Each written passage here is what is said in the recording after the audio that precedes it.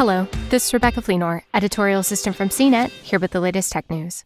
Match Group, the parent company of dating apps like Tinder and Hinge, has partnered with RAINN, the Rape, Abuse, and Incest National Network, to audit how the company handles reports of sexual assault across its dating apps. RAINN will be in direct collaboration with Match Group employees to consult, advise, and provide recommendations. Scott Berkowitz, CEO of RAINN, said in a release on Monday, "Sexual violence, unfortunately, is pervasive throughout our society, and dating platforms are not immune."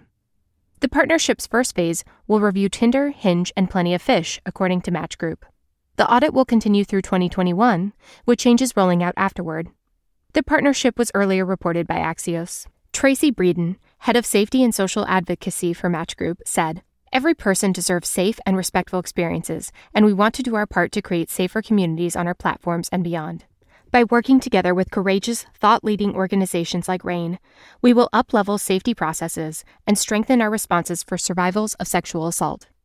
Prior to the audit, Match said it incorporated a date check-in feature and an investment with Noonlight, a personal alarm system. For more of the latest tech news, visit cnet.com.